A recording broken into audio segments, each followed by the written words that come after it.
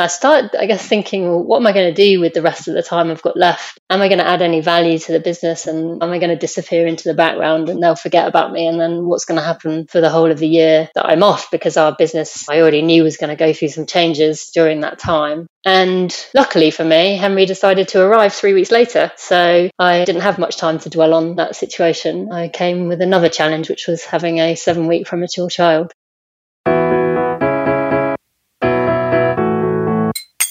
Feeling shaky after maternity or another long leave from work? Comeback Coach is the Wobbly Bottom podcast about kick-ass comebacks with coaching psychologist Jessica Chivers. She's exactly what you need when you're riding the return to work roller coaster. In this comeback episode, we hear about the wobbly moments and successes of someone who's made a comeback. Jessica also hosts longer coach episodes where we eavesdrop on a one-time coaching conversation. My guest today is Claire Thomas, one very customer-focused Senior Director of Sales at the technology company Hitachi Vantara. She wrote candidly on LinkedIn about her experience of coming back to work after maternity leave and says, "Understanding purpose has become increasingly important to me. If I'm going to spend more hours at work than with my family, it needs to be for a good reason. I found myself more engaged with work that has a social benefit, increasing my involvement in promoting diversity and thinking more about the contributions I want to be known for." Purpose and legacy are often on the minds of people I work with, and I was keen to hear from Claire about how she thinks having a clear purpose makes returning from leave easier, and how we can work out our purpose if it's not obvious to us. We're recording this conversation when Claire has been back at work for 4 months. This episode is sponsored by Radon Solicitors, an award-winning family law firm where over 90% of the staff say they'd recommend Radon Solicitors as a good place to work. They've clearly got a sense of purpose and belonging, which I imagine shines through in the experience clients have. If you're in need of family law expertise, visit radonsolicitors.co.uk. They're a very warm set of professionals. That's RAYDEN solicitors.co.uk. I hope this episode is useful, and remember you can get more help and support for your comeback over at comebackcommunity.co.uk. And I do love hearing from you. So if this conversation today has moved you in any way, you've got comments, quips or queries, please come and talk to me on Twitter using the handle @comebackcomuk. And again, that's in the show notes. Claire, thank you so much for joining me today. And I'm going to dive straight in related to that LinkedIn article. What is it that you want to be known for professionally?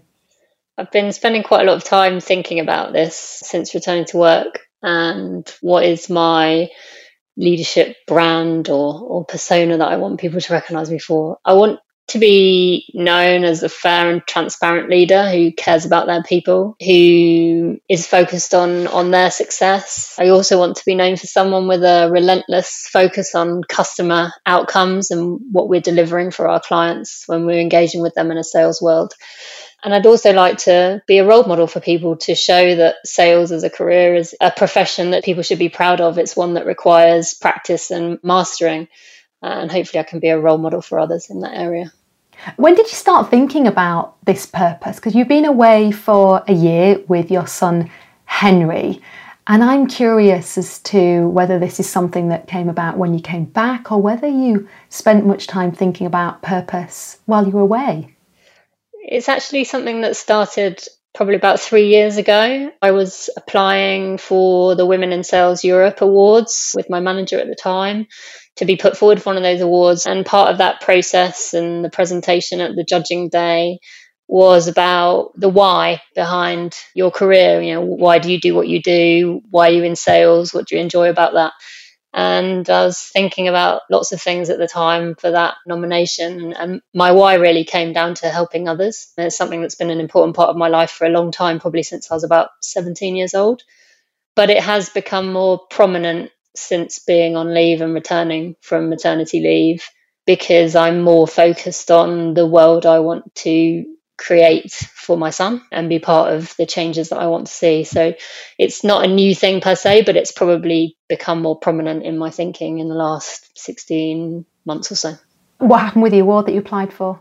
I'm pleased to say that I won it. I was the Professional Services Saleswoman of the Year in 2018.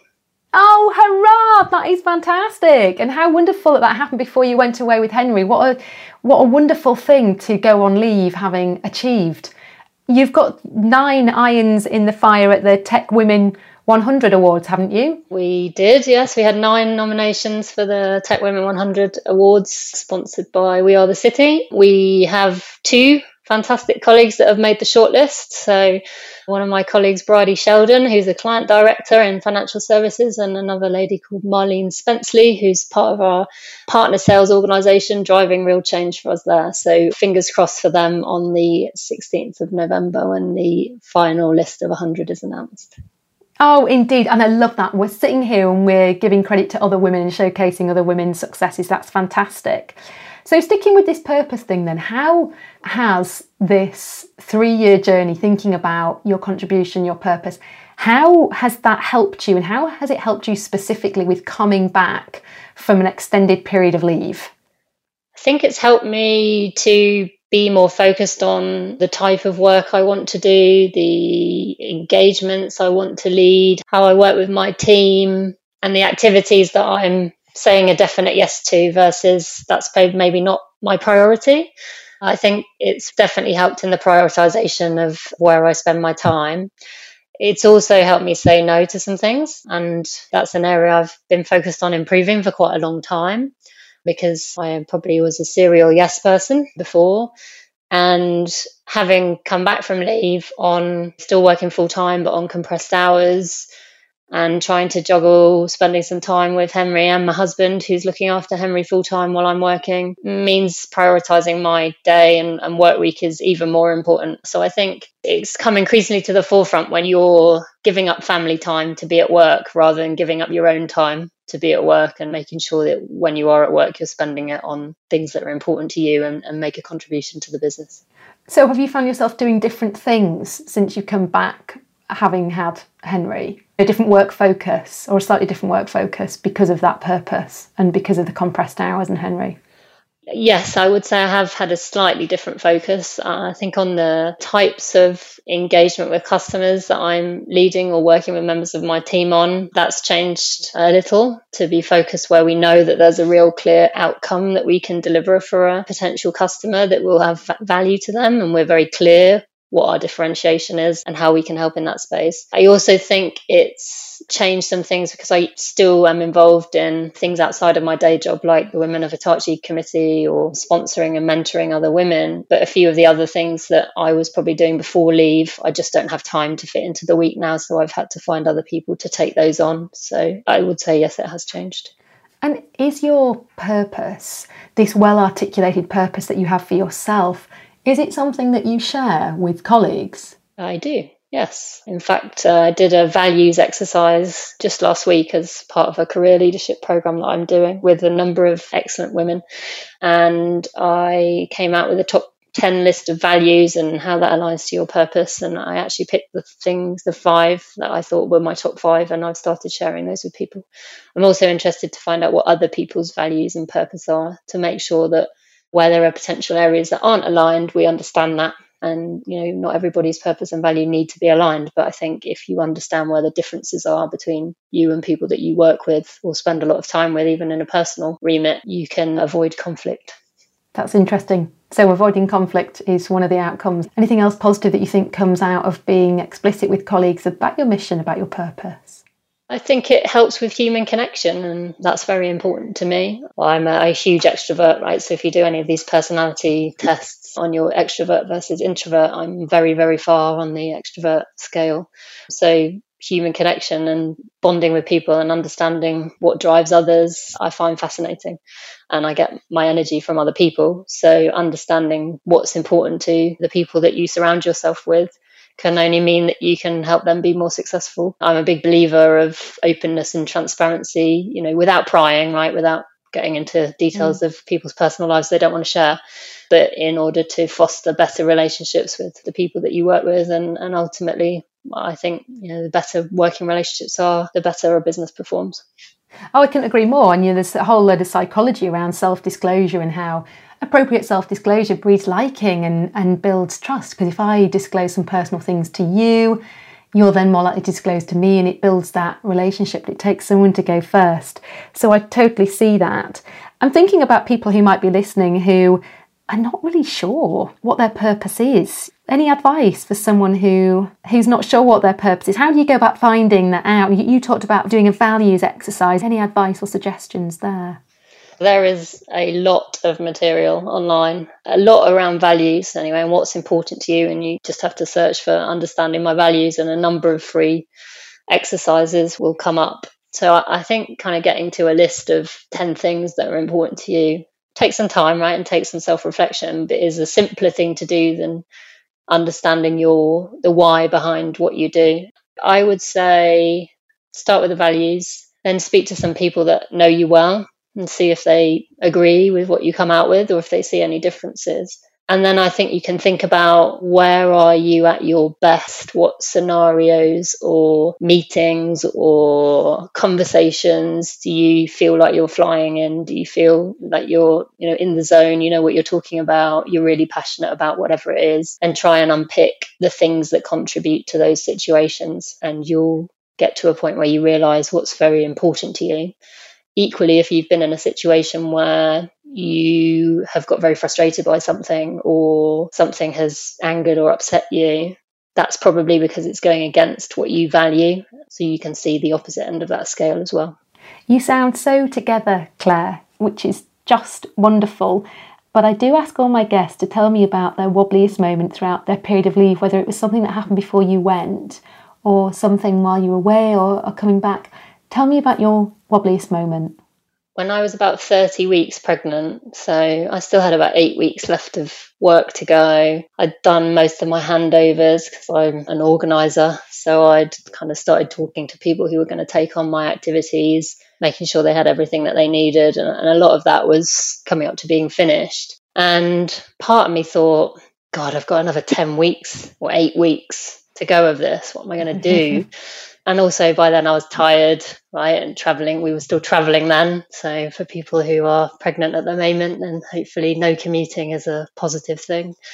I started, thinking, well, what am I going to do with the rest of the time I've got left? Am I going to add any value to the business? And am I going to disappear into the background and they'll forget about me? And then what's going to happen for the whole of the year that I'm off? Because our business, I already knew, was going to go through some changes during that time. And luckily for me, Henry decided to arrive 3 weeks later. So I didn't have much time to dwell on that situation. I came with another challenge, which was having a 7-week premature child.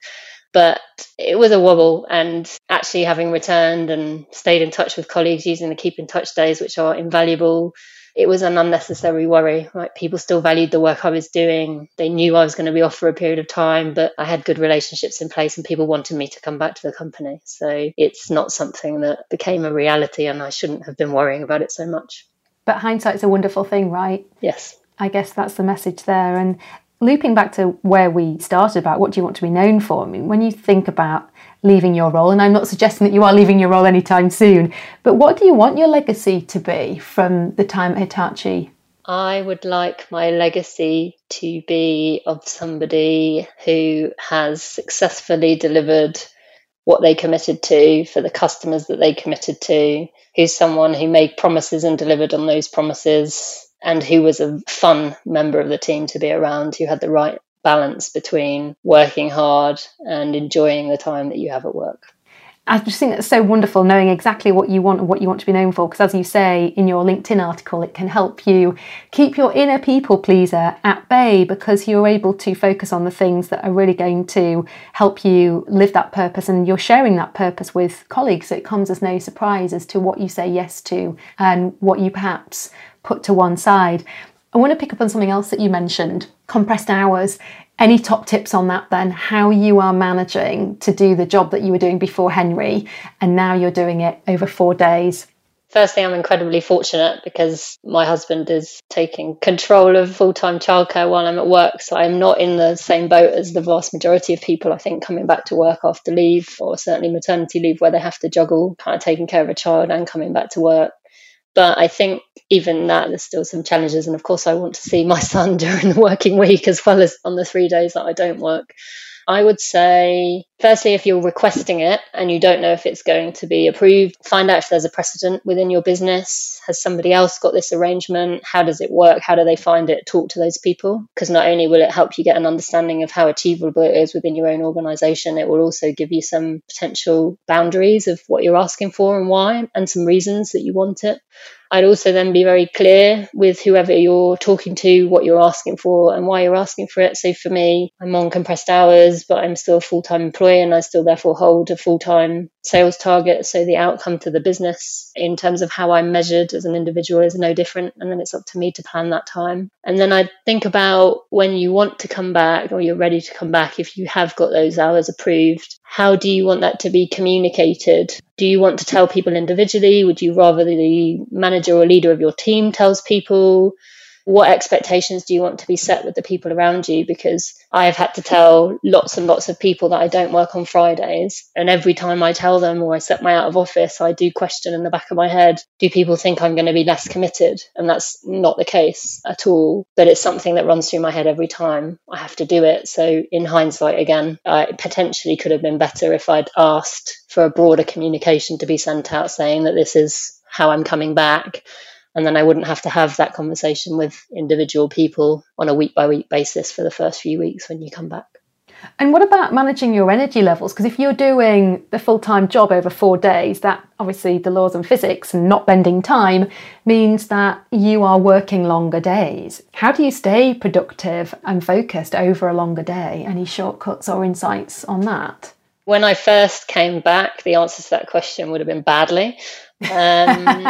I realised very quickly that I need exercise and I need some fresh air, and sitting at a desk from 8 till 6:30 or 7 with limited breaks for tea and biscuits and all the other things we shouldn't be eating while we're sat on our backsides in lockdown for extended periods of time didn't help me. So I've started building in exercise into my day. For me personally, that means getting up very early before Henry wakes up and doing half an hour on a bike or something similar before we get ready and before he wakes up for the morning. Again, I'm blessed with a sleeping child, so I can fit that in before he wakes up, which I appreciate not everybody else gets.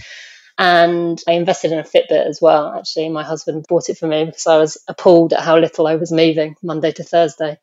So that makes me move around. Personally, I've never struggled with motivation for working long hours and long days. It's been part of my working life for 14 years since I joined the technology industry. But definitely breaks, definitely exercise, and some structure in a day wherever you can. So when are you going to take your time out? When are you going to go for a walk? When are you going to do something else that's important to you? And then a little bit of mindless TV in the evening always helps. Oh, yes. Well, you've done your work, you've made your big contribution to your professional life, and you've done your exercise. Why not? You've said so many things that I think listeners can learn from. Is there one thing out of everything you've said, or perhaps something else that you would give to our audience as a top tip when coming back to work after extended leave? Believe in what you achieved before you went on leave, because that's what people will remember about you, not the fact that you've been on leave. Oh, wonderful. Claire Thomas, thank you so much for being my guest today. I really appreciate it. You're very welcome. Nice to speak to you, Jessica. Claire talks so thoughtfully about purpose and values. And as a coaching psychologist, I know how being clear on your values can help guide career decision making and bring fulfillment at work and at home.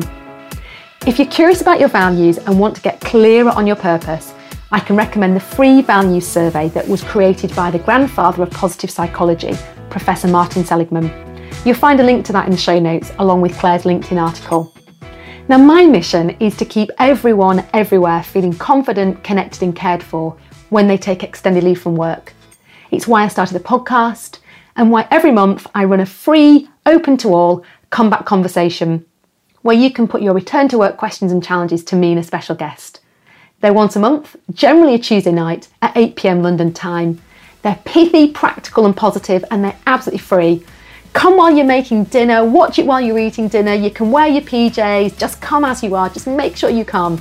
Get the dates and register via comebackcommunity.co.uk.